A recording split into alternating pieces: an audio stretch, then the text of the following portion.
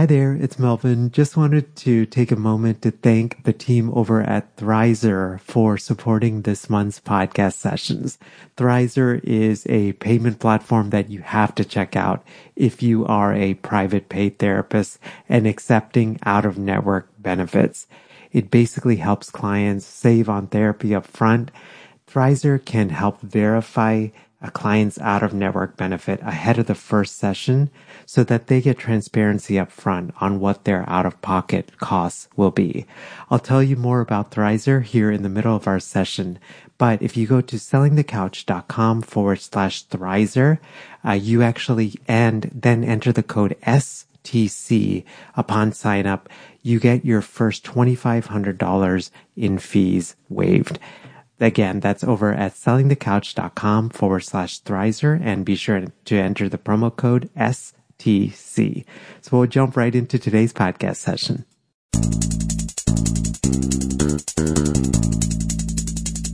Hello. Welcome to session 165 of Selling the Couch. Hope you're having a fantastic start to your day. I am kind of nerdily excited about today's podcast session just because I feel like it's a topic that many of us struggle with, which is the stories that we tell ourselves around money, what we grew up with, and how that impacts us as business owners. For example, in the fees that we set, whether it's for individual clients or maybe we do a workshop or retreat or something like that. My guest today is Deb Lyman. Deb is a licensed clinical social worker out in Oakland, California, and her private practice website is over at deblyman.com.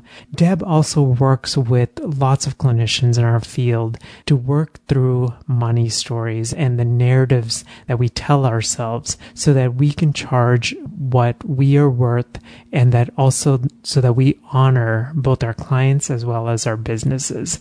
We're going to cover a range of different things in today's podcast session, including why in the world is it so important to understand our own money stories? And then how do you actually set fees in private practice? How do we do that in a way that honors the money stories that we all have, while honors also the emotions that come with setting fees, while realizing that we are business owners and part of being a business owner is that we have to make profit in our businesses. And Deb actually conceptualizes money in just a very interesting way. So we're actually going to dive really deep into that, sort of the personal realm around money, the business realm, and the clinical realm. And then we wrap up with the top 3 tips that Deb has learned along the way when it comes to money. And just hearing these tips, when I was doing the actual interview, it was just it was an eye opener for me, and it was a good way to look at things. Today's podcast is supported by Turning Point HQ.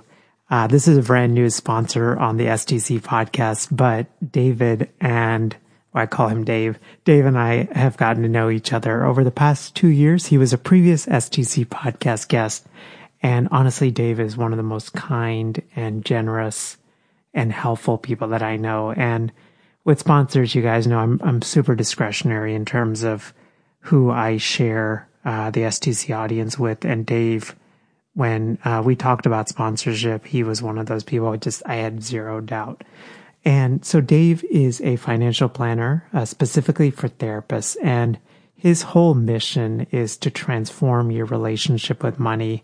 I know for many of us, money is something and the money stories that we have often been told, it impacts a lot of how we do business. It impacts how we approach things like retirement and investing and all of those things. And Dave understands that, and he comes from just a very heart-centered place to help us build out an investment in a retirement portfolio. Dave actually has this really cool guide. It's absolutely free to download, and it's called The 7 Money Mistakes That Hold Therapists Back. You can find it over at sellingthecouch.com/Turning Point HQ. And that guide has a lot of the things that can hold a lot of therapists back. And actually, if you go through that link as well, you get $200 off any service that Dave provides. So we'll get right to today's podcast session. Here's my conversation with Deb Lyman from privatepracticeconsultation.com. Hey, Deb, welcome to Selling the Couch. Good morning, Melvin. It's good to be here. Yeah, no, it's good to connect with you. I feel like when you first reached out about this topic, just working through money shame and working through our money issues, I feel like I could have probably 100 more episodes on this topic. Yeah. Just because I don't know what it is, but I feel like particularly our field struggles a lot with money shame, money stories, charging our worth, trying to figure out fees, all of those different things. We definitely do. Yeah. When I was thinking about what to share today, I thought, oh, we cannot, there's many more hours. We could talk all day about it for sure.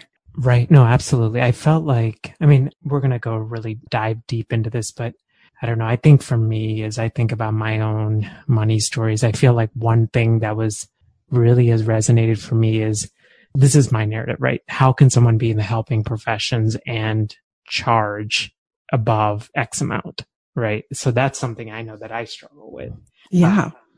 I wanted to actually start at the very top, which is we all have different money stories, right? Some of these could be from childhood. Some of these could be things that we picked up growing up, things, maybe even college or grad school classes, things professors or mentors or things that they said to us, maybe even innocuously, right?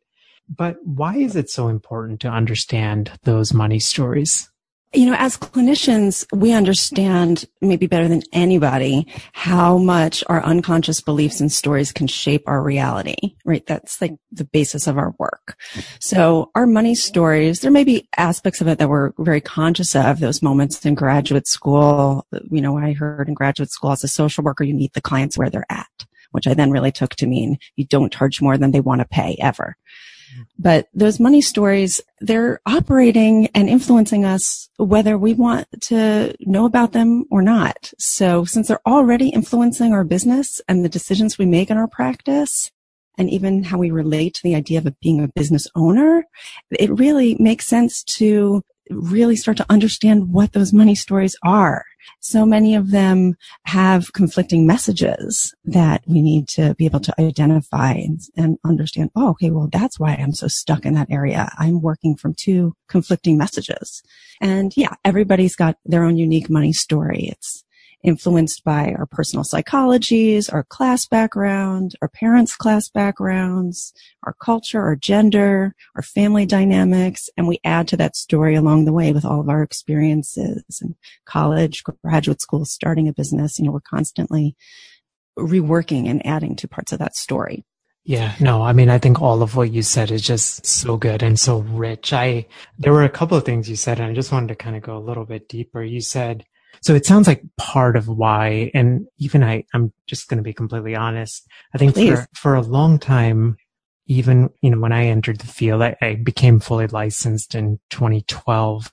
And when I entered the field, I think I had all these narratives, and I was working in a group practice, and I just remember like a lot of it was very like unconscious for me. It was like a very emotional part of setting fees, what I thought I was worth, and all of those different things. And I like that idea of actually, if this already exists out there, right, in our own psyche, why not just bring it to light? Right. We're so self-reflective and so introspective in so many other areas. It's just taken for granted. In some case in graduate school, we're going to look into our own family dynamics. But there's a way with money, we don't want to look at it. We don't want to talk about it.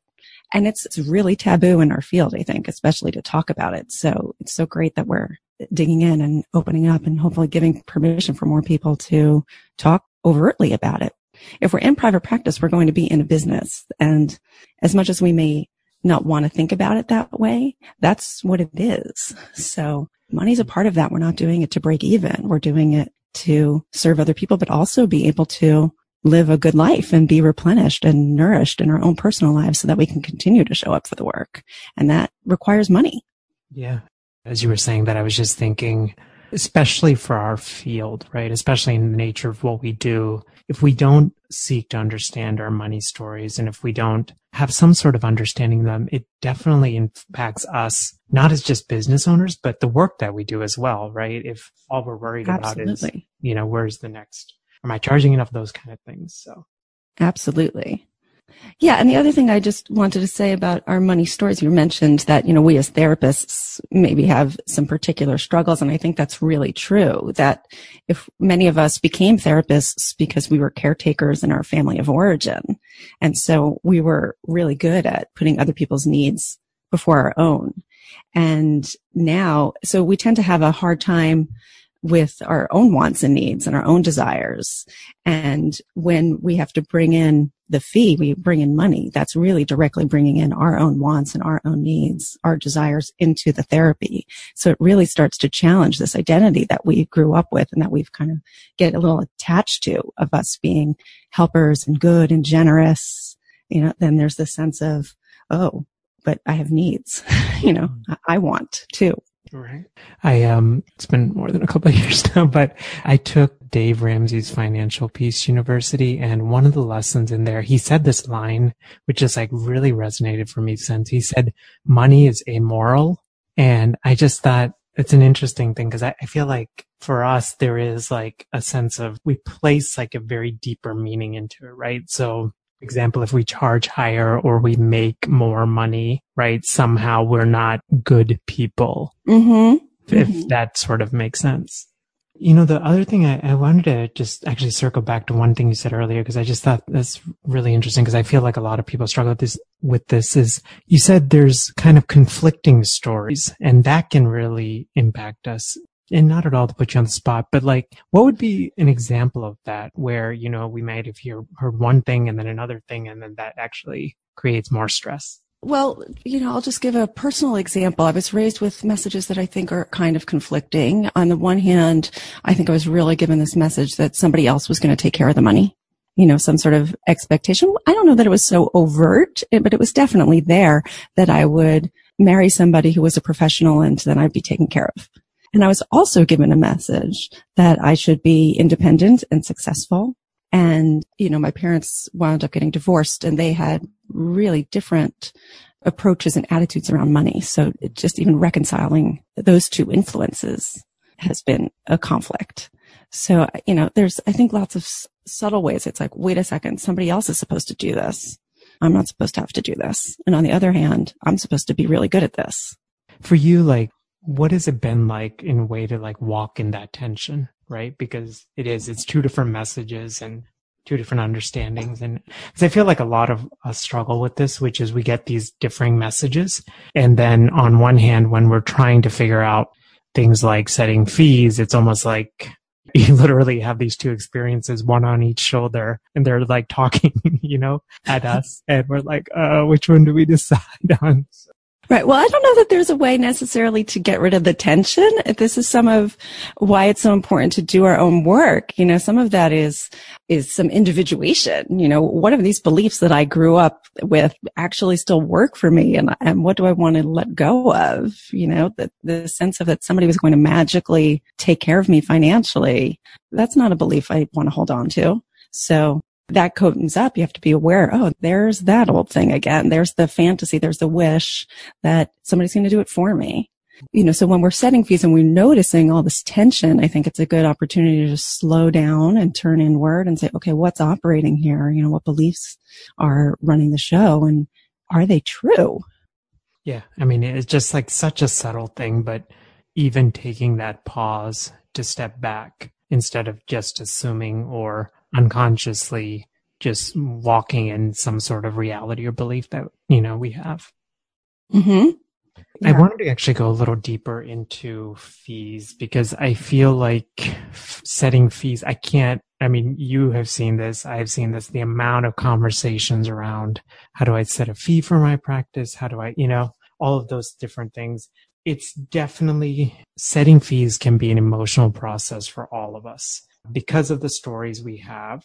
So how do we, and again, this could be probably a whole other episode, but how do we set fees in a way that honors our emotions, our stories? But then, like you said, the reality is we're business owners and we need to make profit in our business.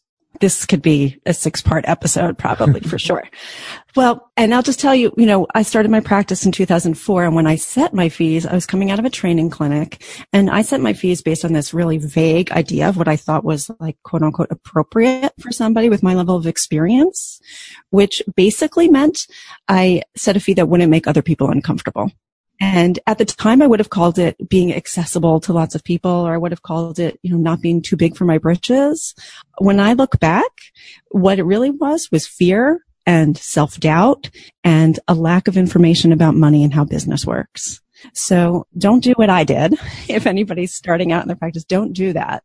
Where you really need to start is with the numbers. There's going to be all sorts of feelings that come, but you need to start with the numbers and do the pretty easy math, actually, of figuring out what are your business expenses, what do you need to earn from your practice, putting in a buffer for taxes, dividing that whole number by the number of sessions you plan to do each year.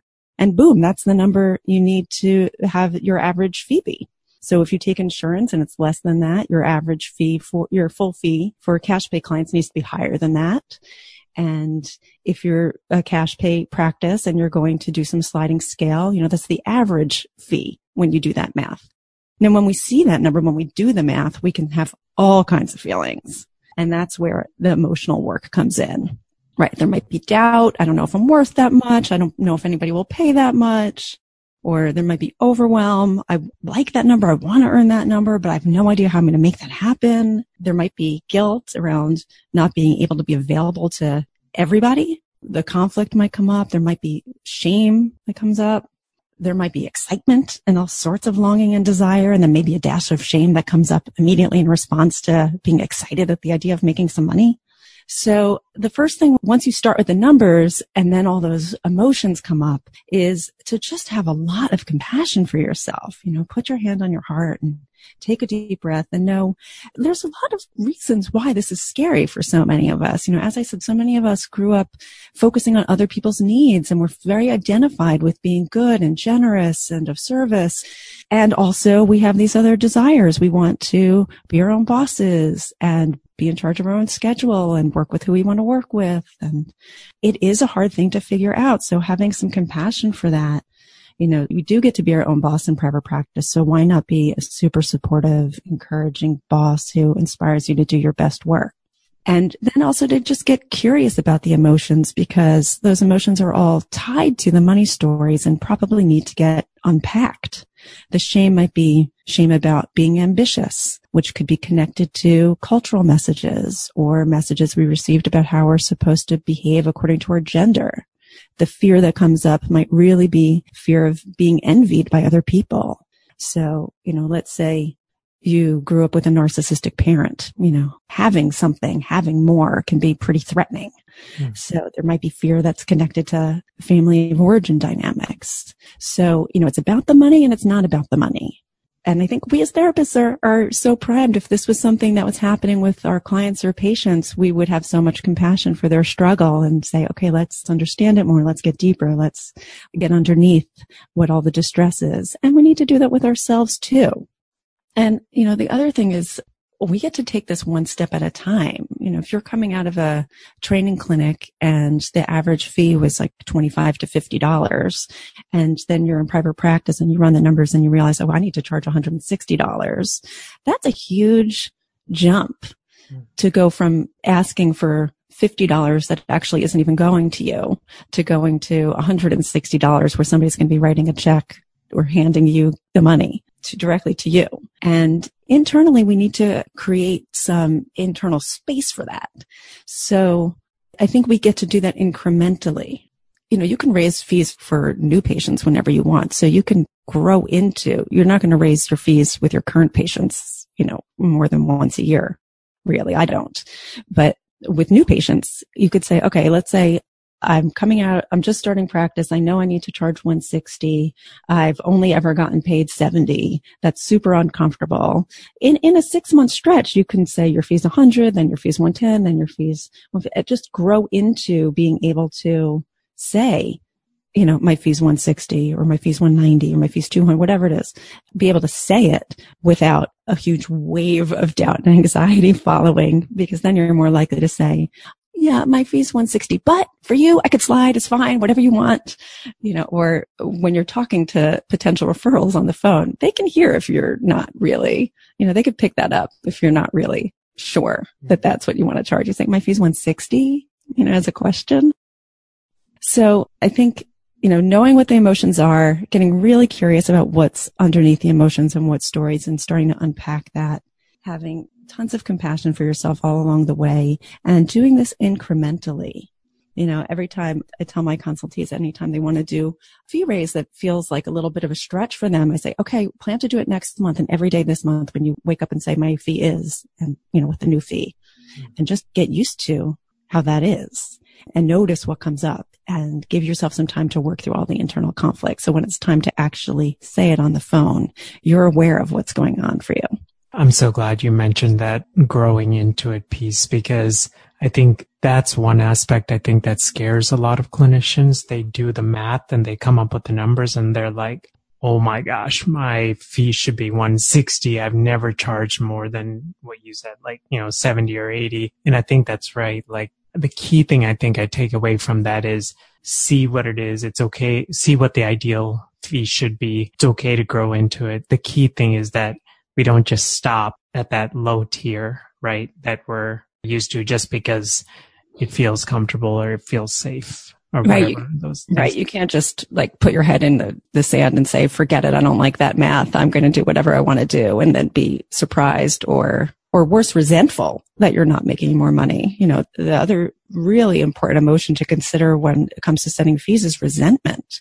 Because often I think, I work with a lot of folks who will do sliding scale, and I encourage people actually to look at their structure and figure out how many slots they can actually allot to doing sliding scale if they're going to do it, rather than just kind of slide for everybody, because I just think it's easier for us to stay on track with our income goals and be solid about that and doing it that way. But with those conversations where there might be a slide, often we're in that place of scarcity when we're building practices. We might not be full.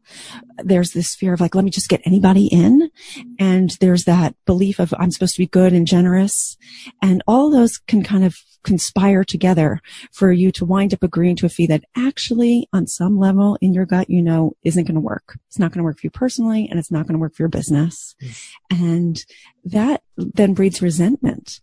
And clinically, resentment is going to undermine therapies. It's terrible for a good therapy, a good depth-oriented relational therapy, for you to be resenting your client. Then you wind up with all these kind of in the background unconscious beliefs of, oh, well, I slid for them, they should be grateful. I slid for them, they shouldn't be a difficult patient. And then when they show up with their symptoms and their reasons that they're in treatment and showing up as they are, your resentment gets in the way of being able to actually really meet them where they are. I'm so glad you said that, because I think the resentment piece is, that's the manifestation of if we don't own our money stories, if we don't charge our worth, right? We end up not doing good work. And I would even say it may actually be like a self-fulfilling prophecy, right? If our fears are the private practice won't work out, right? We end up undercharging. People sense that, we get resentment, and then it's almost like a cyclical pattern, or it just builds on top of one another. Right. Yeah. Then there's proofs. You're feeling resentful, you're burnt out, and you're not earning enough. So it's harder from that place to start to turn things around. The sooner you can really be aware of what your money story is and what the conflicting messages are and what all the emotions are around them, the better able you're going to be, not just to earn good money and enough money to live comfortably and be replenished but you're also going to be able to do better work. And then when you know that your half of this stuff is taken care of, then you can enter into incredibly rich territory clinically, because our clients all have a money story too. When there's a request for a fee reduction, or somebody says, actually, I think I maybe want to go to every other week, or there's some acting out. The fee is a major part of the frame, and the frame and the challenges to the frame are moments where we can really dig into our clients' relational world and what money means for them relationally and psychically. No, absolutely. I just wanted to shift a little bit because I feel like this aspect is something I was very fascinated with because you speak about three money realms in private practice, right? And would you mind just like quickly sharing this? So the three are the personal realm, the business realm, and the clinical realm. Would you mind just quickly sharing with us like what those exactly mean and why they're important?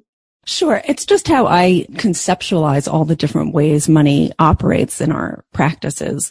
And originally I had it as sort of like a triangle with each realm being, one leg of the triangle. But now I'm kind of rethinking it where I think it's more like a Venn diagram with the business and the clinical overlapping and both of those circles contained within the personal, which is impacting all of it. And then maybe even we'll have another bigger circle, which is our culture. We're in this kind of capitalist, individualist culture, and that is impacting all of us at the same time too. But yeah, really briefly, the personal realm is a lot of what we're talking about already. Our personal money stories and histories, our own beliefs, our stuff, and our strengths and weaknesses when it comes to handling money. I mean, some of us are really great at tracking and really great at planning. It includes all of that too.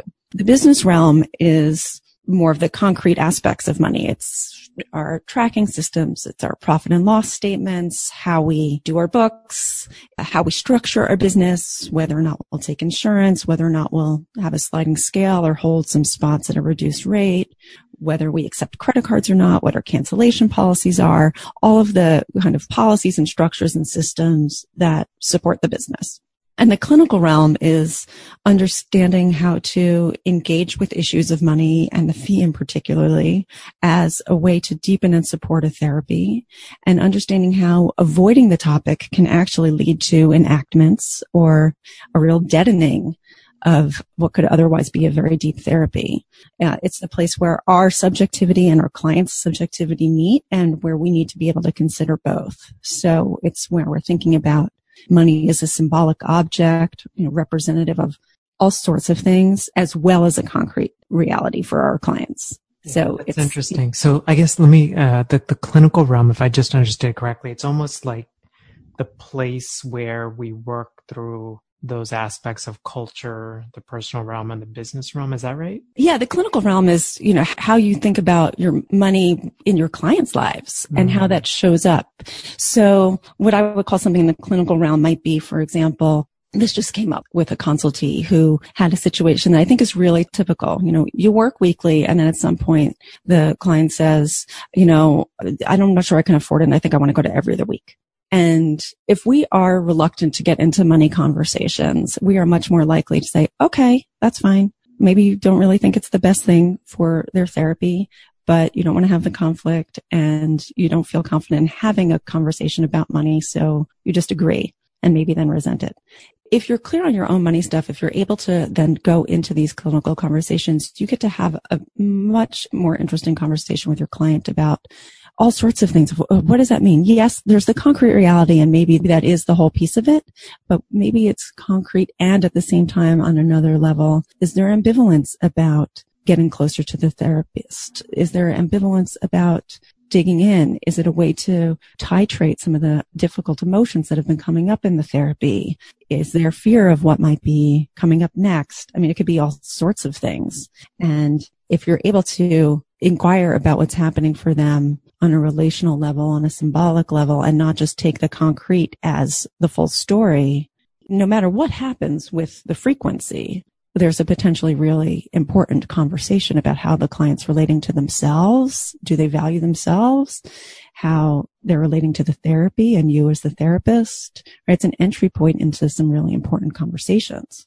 Yeah, no, that's awesome. It's like such a good way of looking at it. And I don't know, just circling back to what we were talking about at the beginning, I feel like if we don't work through or even own some of our money stories, right? Some of those realms that clients may be presenting with, we may not be able to access them just because we have not dealt with our own stories. Right. Well, and it's just like sex or substance use. If we are not able to look at our own relationship, our own sexuality, our own relationship to sex, or our own relationship to substances, or know what our own biases or beliefs are around those things, we're going to avoid those conversations in our therapy sessions, much to the detriment of the client. Yeah, absolutely. So I feel like you have such a wealth of knowledge when it comes to fees, just in your own journey, working with doing lots of consultations on fees. If you could think about the top 3 tips that you've learned along the way when it comes to setting fees, what would those be? The biggest one is start with the numbers, start with the math, and then respond really compassionately to all the emotions that come up. And if you need to, grow into it, take it incrementally, but start with the numbers. Don't ignore the numbers.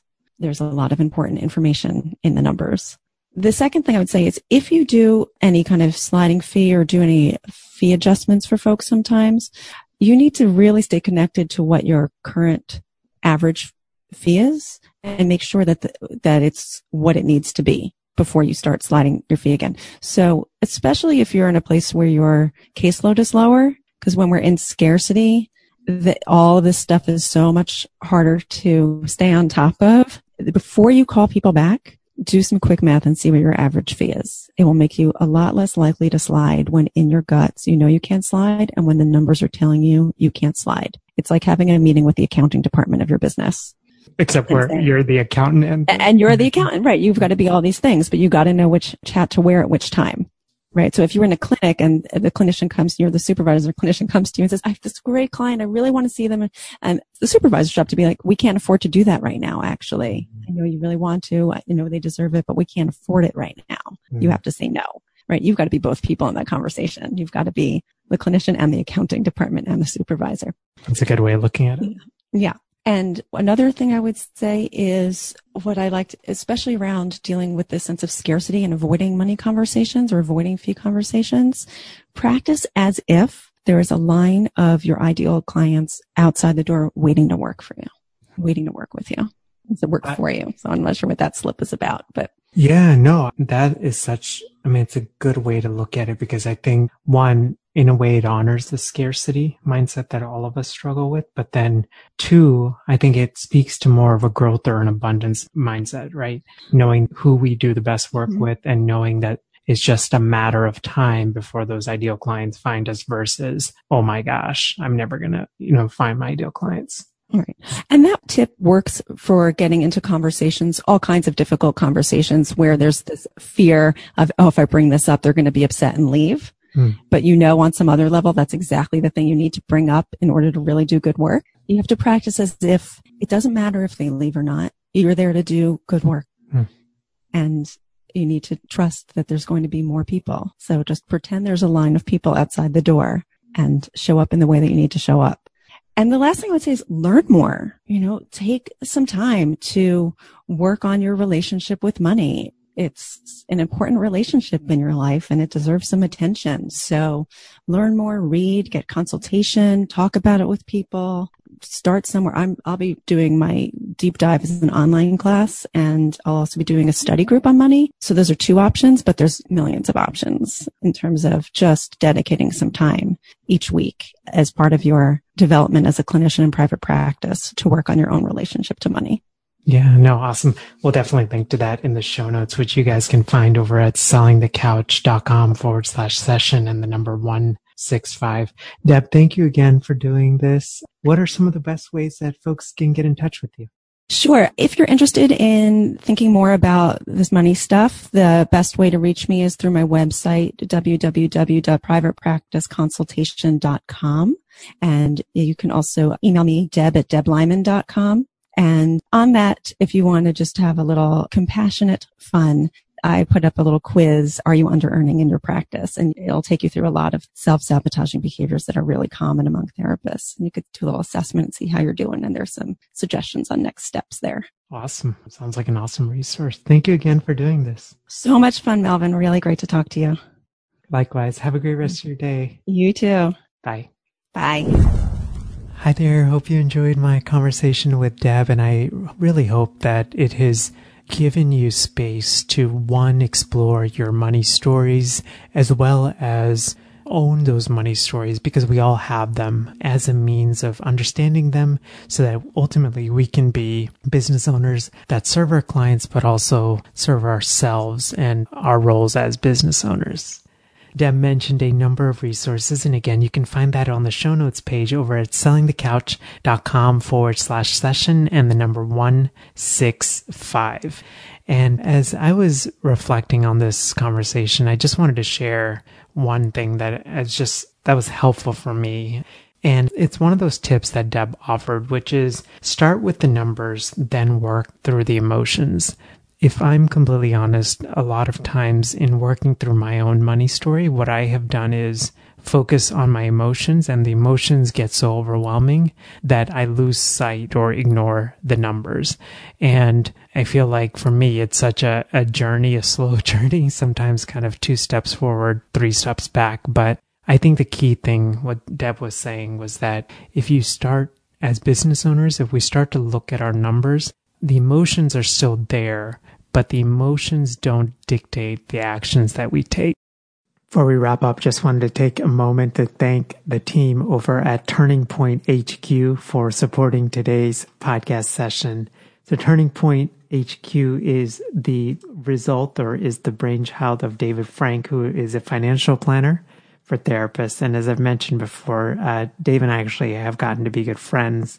Just an awesome person to work with. And one of the things that Dave will help us to do is create a holistic and an intentional retirement and investing plan that supports you to lead a really awesome life. Because ultimately, I think for many of us, we invest, right, to create the life that we want. And it's to do it in an intentional way. And Dave, honestly, is just one of the most heart-centered folks that I've ever met. And you're absolutely going to be in good hands with him. You can learn more about Turning Point HQ and the awesome services that they provide over at sellingthecouch.com/Turning Point HQ. And if you go through that link, Dave actually created this 7 financial mistakes that therapists make. It's a free downloadable, and you can download it right there. And then you also get $200 off any of the services that Dave provides. Be sure to mention that you heard it on STC. Have a great rest of your week, and I'll see you next time. Bye. Thanks for listening to the Selling the Couch podcast. For more great content and to stay up to date, visit www.sellingthecouch.com.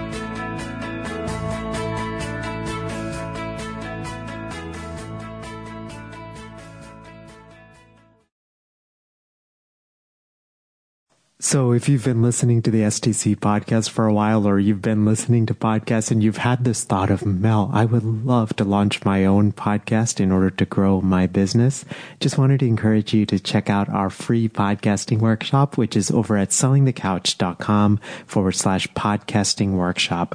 You can basically sign up at a day and a time that works for you. It's 90 minutes. And when I do these workshops, or when I record them, I truly believe in the quality teaching, so it's going to be well worth your time. We're going to go through gear recommendations and how to launch strategically, and how to think about monetizing your podcast, and how to line up your podcast with your existing offers, and how to do it strategically and authentically, and not salesy and slimy, and all of those things. So again, the link is over at sellingthecouch.com/podcasting workshop.